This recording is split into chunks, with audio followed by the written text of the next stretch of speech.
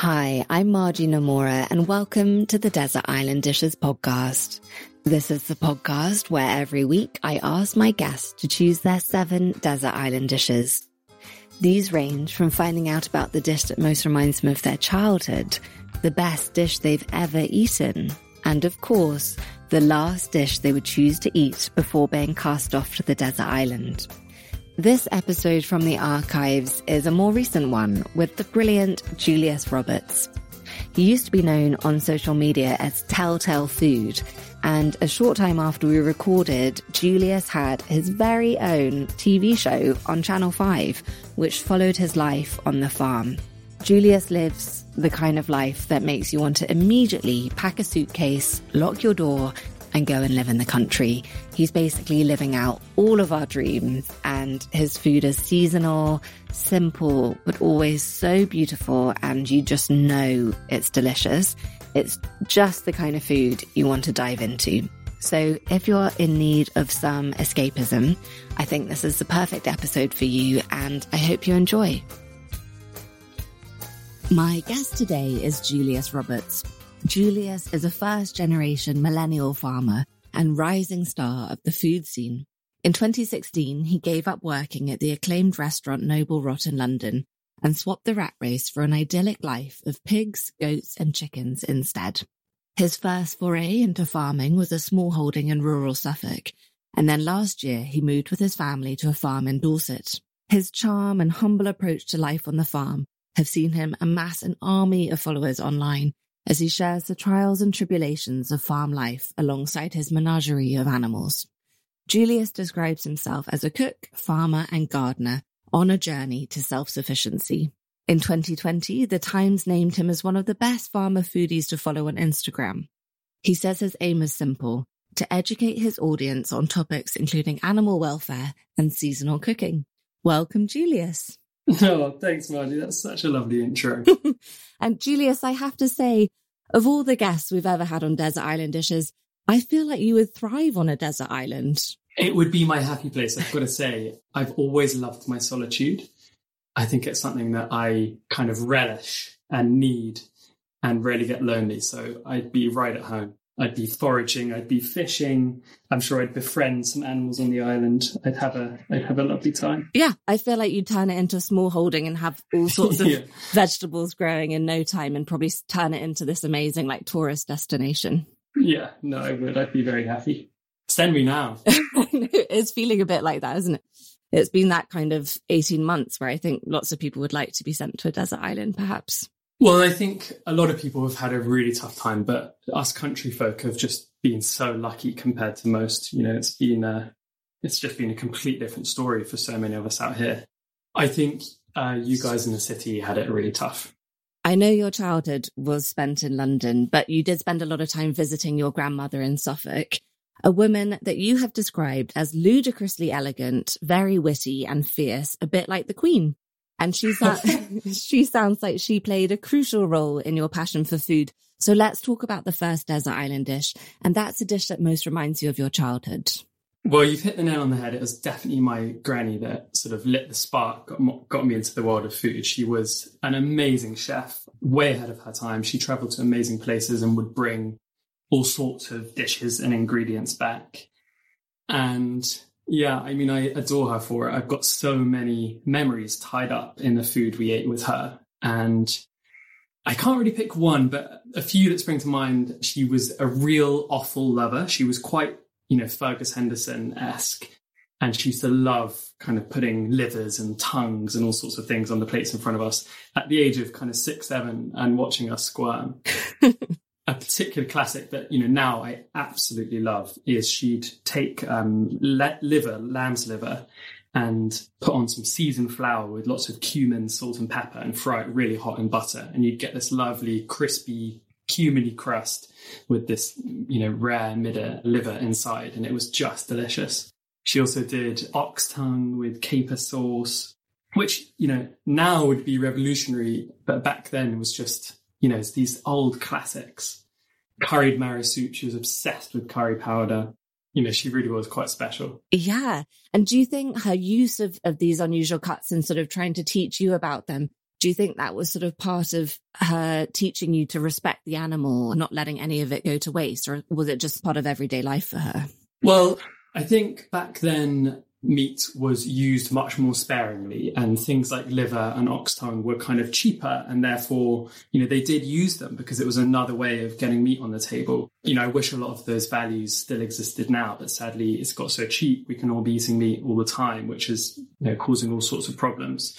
She was also a fantastic forager. I've got such fond memories going and picking damsons with her and making damson gins and jellies, and she used to make this incredible elderberry sauce, this deep wine red sauce that was, full of tannins and sweetness and spices, and serve it with things like panna cottas or whatever.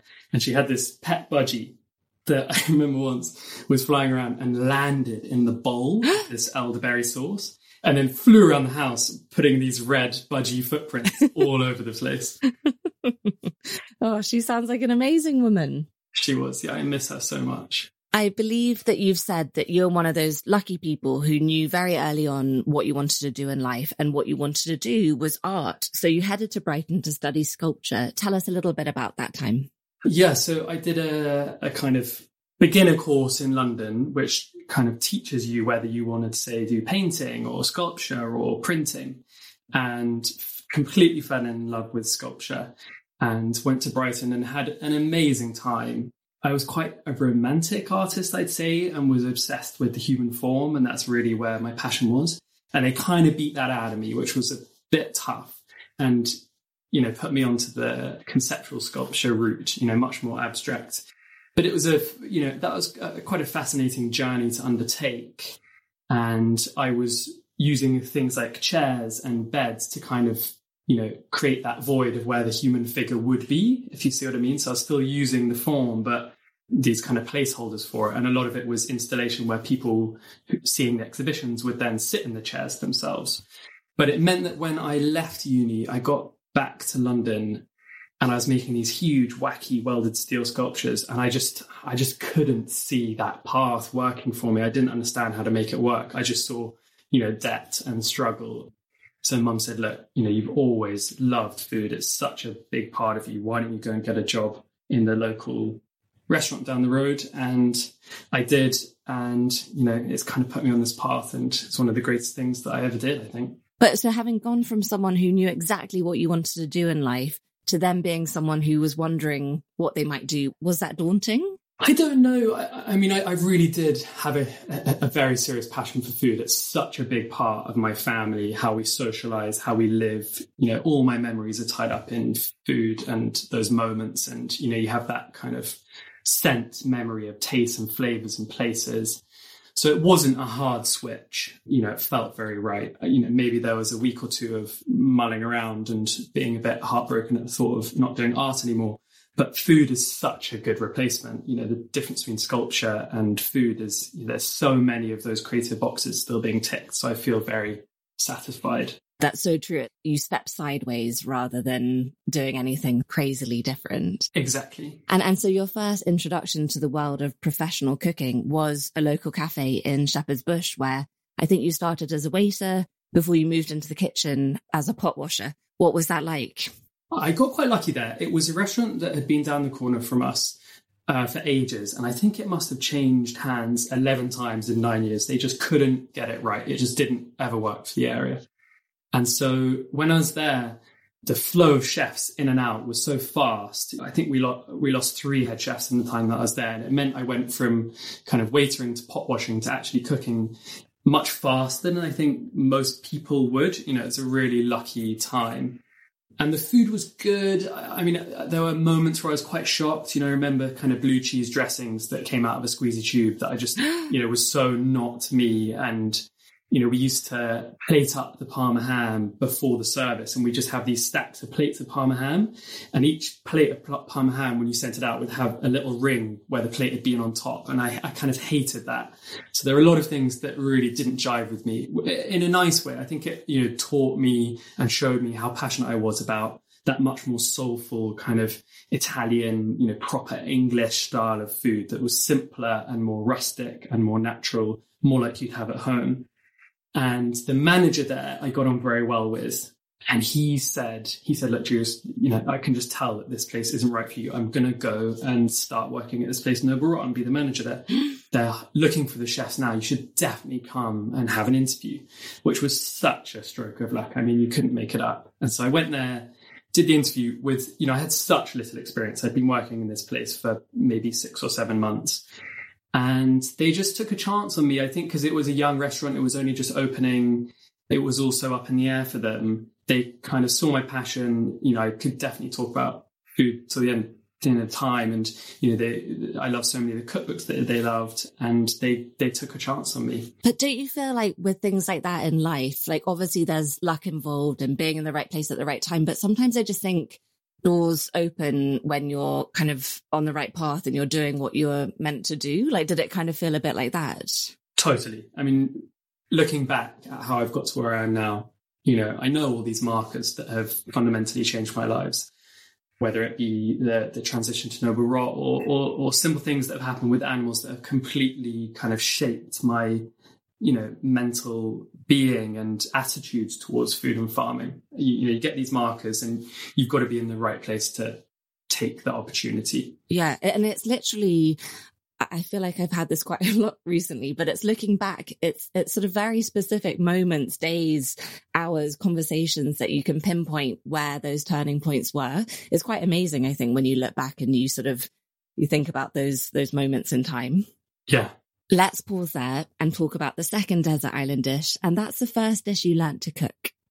Well, my parents and Granny definitely were letting me cook from a very young age, 3, 4, 5. So I know that there's great photos in the family albums of me making scrambled eggs for my parents' anniversary and bringing them up for breakfast in bed, which used to be such a big thing we did. So there's dishes like that. But I think the first thing I kind of really learned to cook and sat there reading about and, toiling through recipes, trying to actually understand it, was risotto. I used to lie in bed reading the Locatelli Made in Italy book at night. And he has this chapter on risotto that is just pages and pages and pages long, with everything from the stocks to the type of rice to the different techniques that, the cornerstones of the recipe along the way. And I really tried to kind of learn it and understand it, and then would make it again and again and again. And it was, I think, the first instance of me kind of really wanting to understand technique and, why you do certain things when you do. And would you have had a specific sort of flavour combination that you were doing back then? Well, I mean, seasonality has always been how my family shops and eats. So, depending on the time of year, it might have been a really lovely fresh one with kind of peas, broad beans and mint in spring. Maybe now it would be much heartier with, I don't know, pumpkin and sage. I'm sure I tried all sorts of things. I'm sure some of them were awful, but my parents were always so nice about eating it and smiling and, accepting that I had to learn to get to deliciousness, I'm sure they ate some very strange things along the way. That is the job of a parent. Yeah. And so from that first job, as you say, you ended up at Noble Rot. You got a job as a commis chef. And it was the early days there. So there was a skeleton team and you were really thrown into the deep end. What was your experience like of working in a proper restaurant kitchen like that? It was tough. It was properly tough. I was way out of my depth. It's a baptism of fire. I got given a lot of responsibility, which I can't thank them enough for. And I really got the chance to kind of learn and be taught. But it was just hard graft. It was really early mornings, really late nights. I was always chasing my tail. I was always behind, always playing catch up, so stressed.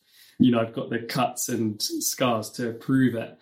But they taught me kind of how to season, how to work as part of a team, how to stay tidy when you're, going under and in the worst place possible. Yeah. So I owe them, so much. And it will always be my biggest regret leaving. It's such a team, the restaurant kitchen. If one person's going down, you all are, because if the staff's aren't going out, you can't send the mains. So there's this real kind of helping attitude. And I loved it. But I was struggling, you feel this toll it takes on your body. And I think without the kind of experience, those early restaurant openings are really tough on someone. I think if I'd gone to work first in the River Cafe, say, which has got its kind of settings perfectly organized, I might still be working in restaurants today. But I did just struggle and it took its toll on me. And so I decided I needed to make a change. Also, the River Cafe is a very unique setup because it's all open plan and very light. But a lot of restaurant environments, you're sort of underground, you don't see daylight. And I think you've described yourself as a relatively health conscious person. So those long hours and being in that kind of stressful environment, it must have really taken its toll on you. It did. You know, I could feel myself withering. We had no daylight in the kitchen. There was no aircon. It got to kind of 45 degrees in the summer. The restaurant lifestyle, because your hours are so weird and your days off tend to be kind of Sundays and Mondays, I wasn't seeing my friends that much. You were hanging out with chefs and, you know, it tends to just come with quite a hedonistic attitude towards life. And so you're kind of burning the candle at both ends and working your ass off. And it did just, you know, it had me kind of, you know, but burning out, to be honest. I always found working in a restaurant as well, because you're cooking all of this amazing, delicious food, but the hours are so long that by the time you get home, you don't want to do any cooking. So actually chefs are kind of the least healthy people that you might come across, because it's all just fast food and whatever you can eat just to, you know, for ease. Yeah, I've never fallen down the fast food trap. I'm someone who kind of really loathes that kind of stuff and would rather starve. You know, I don't mind being hungry at all. But we lived off Lucozades. Yes. Lucozades and Fernet Branca. And it is such a steep learning curve going into a restaurant like that. And I know that you've said that doing that, you learnt more than you would have done at any kind of cookery school. Do you think that in order to survive in that kind of environment, you have to have a real passion, not only for cooking, but in particular restaurant cooking, and have grown up craving that particularly as a career? They're very different. Yeah. Home cooking and restaurant cooking are fundamentally different. I never really kind of got creative in the restaurant kitchen. You know, I was at the bottom of the pile. So it was the guys on top who were deciding the recipes. I was just being taught how to make them and then repeating them and making sure the seasoning was on point. But it's like, you know, practicing tennis. You go over the same swing, and your taste buds just do get finely tuned, and that is crucial. And the difference between starting in a restaurant and going to cooking school is that, you know, I got paid to go and learn to cook. Yes. So after spending quite a lot of money and being at uni for 4 years, it made so much more sense to just jump in at the deep end. But it probably also meant that I didn't stay there as long as I would have liked, because it was such a shock to the system. Yeah, that moment when you finish uni and whatever your first job is, that you start earning money, is just such an exciting feeling, isn't it? Yeah, yeah. And so you've said that the biggest thing that you took from your time in the restaurant was probably the importance of produce and a real respect for seasonality of ingredients, which I know you've said that that's kind of how you grew up, but do you think that that experience did really open your eyes to the importance of it? Yeah, I think the biggest catalyst for me leaving was, you know, seeing the chef's admiration for the producers. It was a constant joy seeing these people turn up, and the amount of work my head chef put into finding these people, these really interesting farmers doing, you know, brilliant things in the countryside. You know, restaurants kind of breed sustainable farming and breed animal welfare and breed quality, because the better the produce coming in through the door, the better the food going out.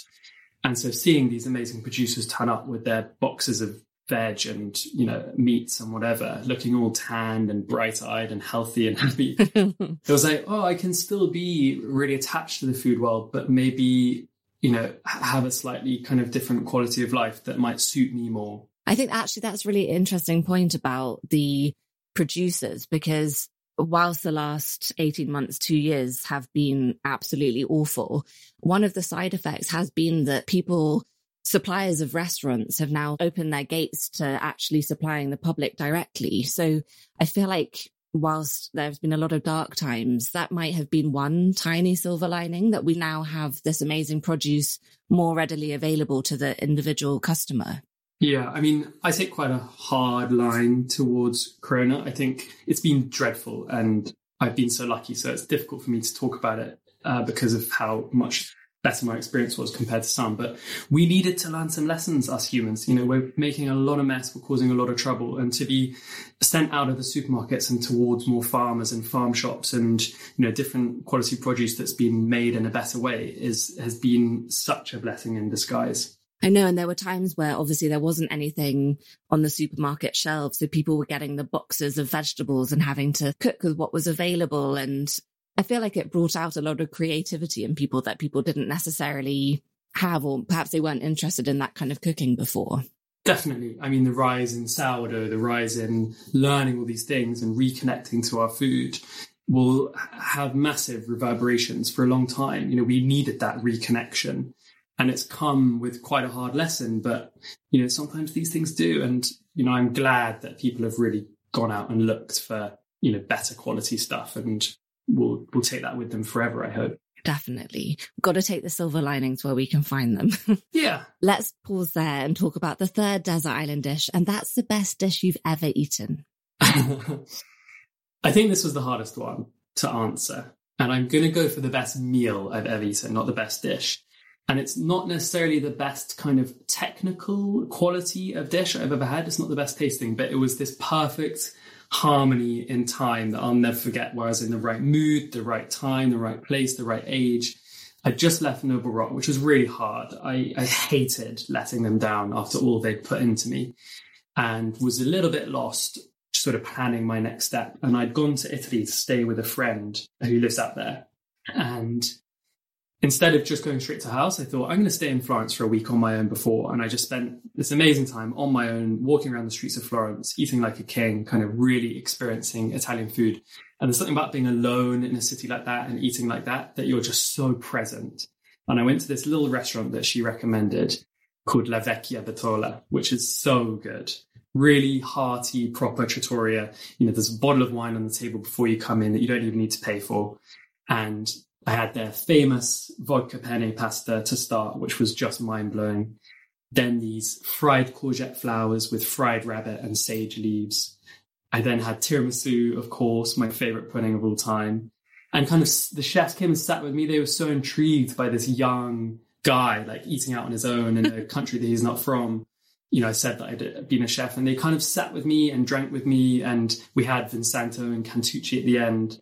And it was just one of those really formative meals that I'll never forget it. That sounds absolutely amazing. Like something that you could never recreate, even if you go back there now. No, I couldn't. But it's a restaurant I always tell friends to go to. Yeah, and you're so right. There is something about going to a restaurant on your own that I guess it employs way more of your senses, because you don't have anything to distract you. I think that's right. I've done a lot of traveling alone and eating alone, and it changes your experience. People are much less afraid to come up to you because you're not in a group, which is far more intimidating. So you end up making amazing friends. You're more present when you're eating. You read books better when you're there's a lot of good things about being alone. Yeah. And I feel like people in the restaurant care a little bit more about you having a good time. I don't know. I've always slightly got that feeling. I think that's right. I think they admire you. You're there for one reason, and it's to eat their food and enjoy it. Yes, which as a restaurant owner or a chef or waiter, whatever, that's what you want, isn't it? The highest praise. Yeah. So you ended up moving to a cottage in Suffolk to embark on this amazing adventure. But how did that come about? Because moving to the country is a dream that lots of people have, but you did it at a very young age and on your own. Were you apprehensive, or did it seem like a very natural thing to do? I think I was very lucky in that my parents had this little cottage out in Suffolk right next to my granny. We'd spent all our Christmases and Easters there, but it's a big difference kind of living there full time on your own. But I just kind of leapt at the opportunity. I'd watched so much River Cottage as a kid, and I kind of was so inspired by that. And I moved out there, and I was kind of on my own for 3 years just with my dog. And the first few months were incredible. It was like a love story of the land. I was outside all day from dawn till dusk with my dog, walking through the woods. I had so little money. I was doing a lot of foraging and hunting rabbits and living off the land and just experimenting, exploring, reconnecting, slowing down, smelling the seasons, experiencing it. it was such a monumental transition. And it's a time that I really miss. You know, now that I've got this kind of Instagram and this responsibility and I've got a lot of animals I'm looking after, it's changed a lot. And while I'm still outside, I'm kind of busier. That time I was so free and kind of young, and I don't know, it was very special. I think I was really lucky to experience it. Yeah, it sounds magical. And I think you made the move in the early winter, which that must have been quite a tough time to move to the country. Yeah, it was. It was properly cold. Suffolk experiences that thing called the beast from the east very strongly. But it meant that I think the natural transition moving to the country would be to start by growing veg. But because it was the dead of winter, the ground was too hard to even put a spade in, let alone start growing something. So I decided to start by buying some pigs, which are famously kind of the easy smallholder animal. They're uber tough, very simple to look after, very lovely things. And I'll never forget kind of hammering in these fence posts with these local country boys that I befriended. You know, the ground was rock hard. My fingers were kind of, felt like the bones were shattering. It was so cold with each hit of the sledgehammer. But we built this very rickety fence in the middle of the woods. And I bought these 4 pigs, Snap, Crackle, Aldi, and Pop. Oh. These 4 Mangalitzas who turned up in the back of someone's car in a dog crate. And she kind of wheelbarrowed them by the back legs into this pen. And I watched them just like explode into life. They were in these oak woods. You know, the ground was covered in acorns and leaf debris. They were untouched. They had a stream to drink from. And seeing these kind of natural instincts just come to life in their eyes, just, it was so beautiful. You know, they were playing with my dogs, playing with me. You know, I really sat with them and watched them and learn about animals and saw how clever and intuitive and sensitive and individual they are, and was shocked about this. You know, it's not something we grow up knowing. You know, we have all these kind of children's stories, but animals are very simple in them. And to see the depth of these things kind of really woke me up to the issues of the world. I feel like pigs get a really bad rap. I guess it's from sort of childhood stories and stuff, but they're actually incredibly intelligent. Unbelievably clever. They're the cleanest of all the animals. They're the only animal that has a loo. If it needs to pee or poo in the night, it wakes up and it goes to its loo and its pen and then goes back to bed. Really? Yeah, they are really tidy. Yes, they get muddy and they like to roll in their food when they're really happy, but they are cleanly and clever and such lovely beasts. Yeah. Who doesn't love to do that, Julius? I know. We've all been there. And I think you said earlier that they're traditionally the easy place for a starter farmer to begin. But was that your experience? Were they sort of easy to look after? Yeah, I had my pigs for a long time and they never saw the vet once. There was a few escapes and a few funny stories. There was this one time, it was like a blissful December day, really sunny, really warm. And I kind of woke up in this mood of just, oh, wow, this is really special. And I was walking down to my pigs with my bucket of food and I thought, do you know what? I'm gonna let them out. I'm going to take them for a walk. I'm just going to walk them about the farm with my bucket of food. And I opened the gate and these 4 little tentative piglets walked out. And for the first minute or so, they were quite kind of, sticking to me like glue and sticking to the pen. And then suddenly this switch just went and the half wild boar aspect of Mangalitsa kicked in.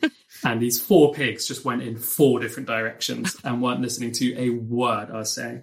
And I'm in like big Wellington boots, overalls, winter jacket, running around like a headless chicken, trying to get them back. And I had to wrestle them. I had to kind of pull them by their legs, these 400-kilo pigs, with them kind of screaming. And, we lived next to a golf course, and the thought of them getting onto the golf course and just ploughing through the greens was, terrifying. Oh, my goodness. Can you imagine? It took about an hour. I got them in, closed the gate, and I fainted. I collapsed. And I got the most horrific cold afterwards because I'd sweated so much and taken all my clothes off. It was such a learning, this kind of romantic little boy thinking he'd have a nice day with his pigs, getting taught the hardest of lessons. They had other ideas. Yeah. Let's pause there and talk about the 4th desert island dish, and that is your favourite sandwich.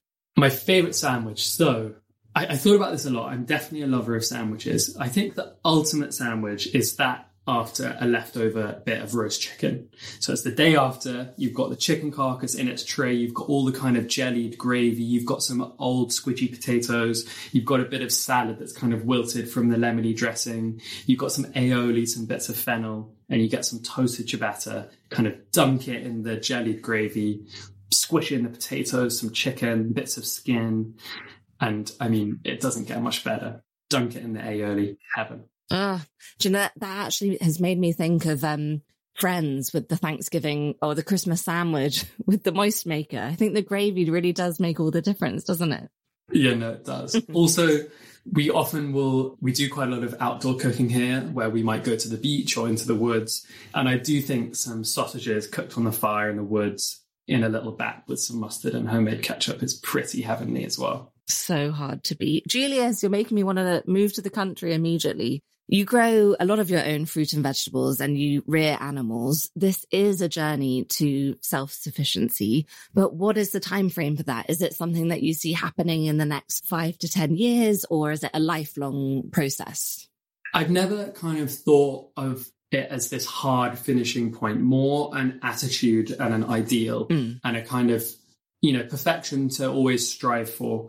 A big part of the farm now is, because we've got a bit more space, kind of working a bit less on the growing for me aspect, but transforming the farm into the perfect habitat for biodiversity and all aspects of nature. So at the moment, we're doing a lot more kind of rewilding and re-establishing old meadows and putting the old hedges back in that we found from satellite images, 20 years ago. Wow. So that's kind of the shift of focus. But in terms of, veg and produce, I do grow, a massive amount of my own food. I do a lot of preserving and fermenting at this time of year to kind of, maximize the stuff that I've grown through winter when things get a bit colder and a bit quieter on the veg front. I grow more than enough animals for me. And, we rarely eat meat bought from anywhere else, and actually sell quite a lot to kind of friends and family and neighbours around.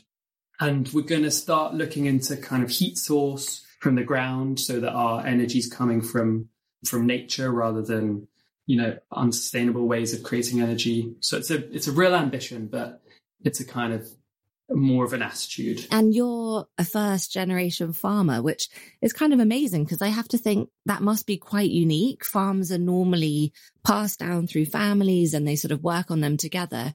How has it been starting out solo without the advice of previous generations? And how did you know where to begin?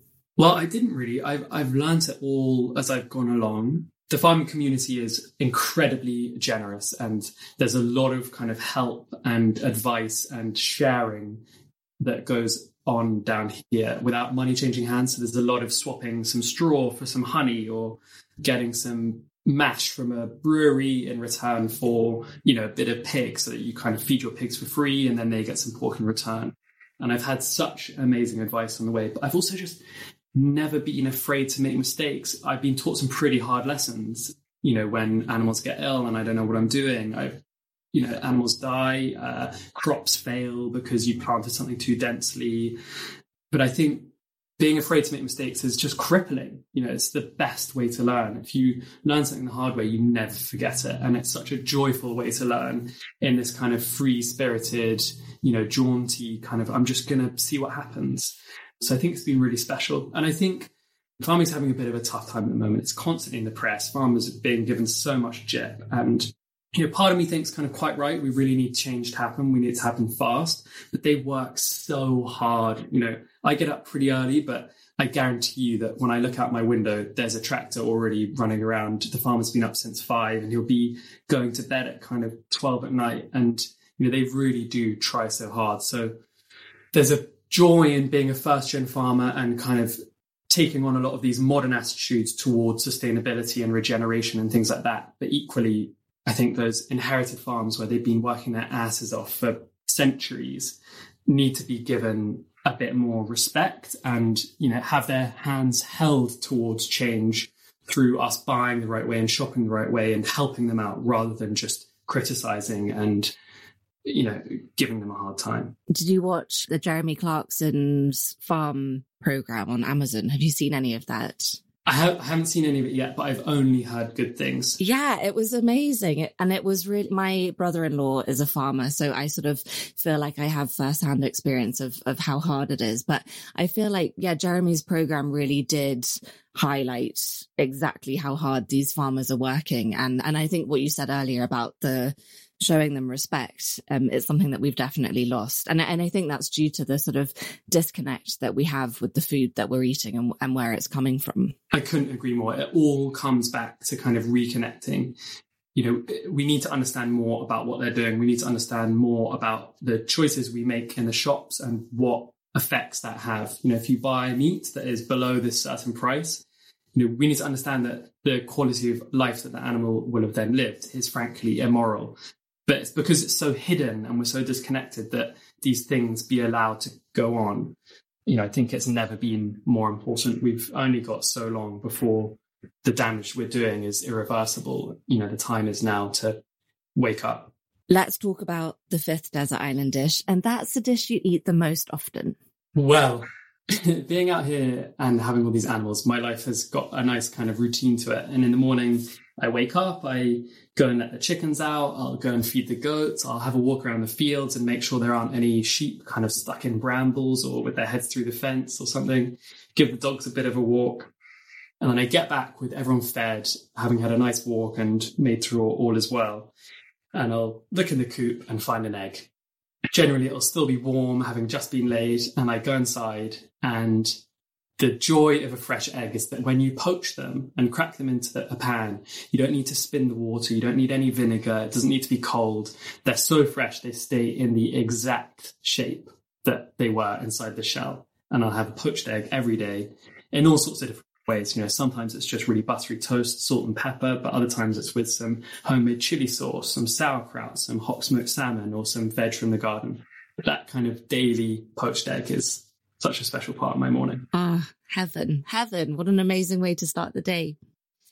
Going back to just what we were talking about, do you think that it's possible for us as a society to rectify our mistakes and go back to the simpler way of eating? Or do you think that the supermarkets are just too entrenched in the way that we live our lives?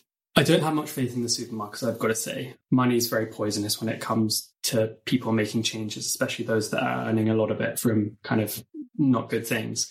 But I think I'm hopeful in people. You know, I'm hopeful in those of us at home waking up and caring and, you know, not going to the supermarkets or not buying that bag of potatoes that is in plastic, but buying the loose ones, or, you know, choosing something that's organic over something that's not. You have to hold on to hope. I'm not one to give up. I think we've got very little time, and I think it is literally a knife edge whether we make it or don't. But if we don't deserve to, you know. We are the makers of our own destiny, and I'm hopeful. You know, I think it's difficult. My generation are in a position where we have to think about whether we want to have kids or not. You know, it really is getting that bad. You know, what's the world going to look like in 60 years? But I do hold on to hope for humanity's sake, because it's a very special place, this planet that we live on, and I desperately don't want us to ruin it. You moved from Suffolk to Dorset last year with your family, making the move in the middle of the first lockdown, I think, which must have come with its own challenges. I heard you describe transporting your beehives, which sounded very funny. Yes, it was quite mad. In terms of the kind of corona aspect, we had to use delivery farms and stuff that were all run by families, so they're in their own bubbles, and it was really quite complex on that front. But I did a lot of the moving myself with my truck and trailer. And yes, I had some pretty hairy 6-hour drives, but the beehives particularly were a bit mad. We wrapped them up in duvets in the dead of night, in the dark, tied them really tight in the hope that the bees wouldn't escape. And I had them in the back of my truck, you know, wearing my bee suit for 6 hours. Oh my goodness. With the chickens in the back next to them as well. And they were definitely very angry when we turned up, and you could hear the hive kind of roaring in that it had been vibrated for so long. And we decided not to let them out straight away and kind of let them settle and calm down. And eventually we did, opened up the duvet. And it's amazing when you watch bees in a new location, they have to set out their maps, and they come out of the hive and fly in these concentric circles up in the air, essentially kind of getting bigger and bigger in their loops. kind of mapping out where they are and creating these routes home. So it was a pretty amazing thing to watch. Yeah, how incredible. So how many bees do you have? Well, I've got 2 hives, and in a healthy hive, you might have something like 40,000 bees. So, wow, we're close to 80,000 bees or so. Yeah. Oh my goodness, I had no idea it was that many. Yeah, so in the summer, when there's obviously a lot of food about and the bees are very busy, you can have vast hives. And then in the winter, they throw out anyone who's not needed. All the male bees get thrown outside and they go into a much smaller group and huddle around the queen, and they gently vibrate their wings to keep her warm and kind of hibernate through winter in this much smaller number. And then from spring onwards, it grows and grows and grows and can get up to 60,000. So what do you do if you're one of the male bees that's been thrown out? You die. Oh, right. There's no place for males in the bee world. Yeah. The males are called drones, and they're kind of bottom of the pile. They're just there for mating and not much else. And they get killed and they get their wings pecked off, bitten off by the females and sent outside. Wow. Okay. Bees are very much a female entity, and they run their home very well. I've got to say, there's a lot to learn from bees. Yeah. It sounds like the story loop of a Beyonce song almost. Let's talk about the 6th desert island dish, and that's your go-to dinner party dish. I think the thing that I cook most when I'm having a lot of people around is slow roast lamb. I've got a lot of sheep on the farm, and it's really fantastic stuff. They live a very long life. They eat nothing but grass. They never see antibiotics or anything like that. And it's, just a really special thing to give people this thing that I've grown, and I, know that it's lived a life as close to the natural and real thing as possible. So you do this lovely slow roast lamb, lots of wine, anchovies, rosemary, garlic. Cook it for 5 hours at a really low temp till it's kind of falling apart, and you can serve it with a spoon, maybe with some lovely creamy polenta and dark cavolo nero. It's a pretty heavenly dish, and it's something I'm always writing down the recipe for people to take home. Oh, that sounds incredible. And would you serve a pudding? Yeah, I mean, puddings, depending on the time of year, like right now we're in the lovely fruit season, so it might be an apple and blackberry crumble or something like that. Julius, I bet you have people queuing up to come to one of your dinner parties. We do love to cook for people. I mean, that's the joy of cooking, is to share. And on Desert Island Dishes, we've got a cookbook corner. So I'd love to know, what is your most treasured cookbook? In terms of my favourite actual cookbook, it's the St. John cookbook. But my most treasured cookbooks are my granny's notebooks from back in the day. She has these, is my favourite thing that I have of hers that is just the perfect way to remember her. She's got these lovely notebooks that are so cool. I wish people did it now. They have a little table square, and every single lunch or dinner party she ever did, she wrote down the place names where everyone sat. She wrote down what she cooked, how much it cost. If there was a really good recipe that went well, she'll put that in. If someone wore something particularly outrageous, like a short skirt or a silly hat, she'd jot that down. My grandfather's a really slow eater because he's quite blind, and she'll always have, Peter ate too slowly, must give him a smaller portion.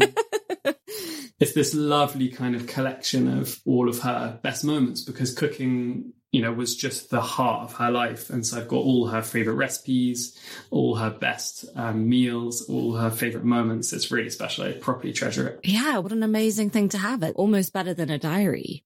100%. Yeah, I mean, it's so intimate in a way. It's what she loved most. Yeah. Right. I can't believe it, but we're on to the final 7th desert island dish. And that's the last dish you would choose to eat before being cast off to the desert island. I love asking people what their death row meal would be. It's such a nice way to get to know someone and what they kind of care about and value, whether it's, an elegant meal or something delicious or something that their mum cooked or whatever. But for me, I'd start with, I think either an aubergine parmesan or some pumpkin ravioli with sage butter, just nice and simple. For my main, I'd love something that I couldn't cook, and I'm such a lover of Japanese food. It's something that I don't even dare try cooking because it takes years of experience. We've all watched Jiro Dreams of Sushi, and, the poor son's there who hasn't been allowed to cook anything but rice for 20 years. Yeah. But it's something that I really love going to eat when I'm in London or away, say. So there's this great restaurant in London called Koya. I don't know if you've been, but they do the most amazing udon noodles in broth. And I'd have a bowl of hearty udon noodles, maybe with some shiitake and a tempura prawn.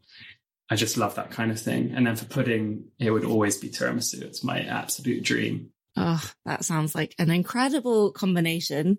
And I think lots of people might be wanting to join you for that last meal, Julius, before we roll. Yeah, well, I'd want a nice full table for sure. Before we roll you off to the island. Julius, those were your Desert Island dishes. Thank you so much. Thanks so much, Margie. It's been such a pleasure taking part in this. So there we have it. Another delicious day of Desert Island dishes. Don't forget that you can rate, review and subscribe to the podcast on iTunes. It really does make such a difference. It boosts the show in the charts and helps others to find it, which is great, and means that I can keep bringing it to you each week. If you don't already, come and follow me on Instagram at Desert Island Dishes. You can sign up for the newsletter, find a whole host of different recipes at desertislanddishes.co. Thank you again to Cook's Matches, our sponsor for this season of Desert Island Dishes. And I will see you next week. Thank you so much for listening. Bye.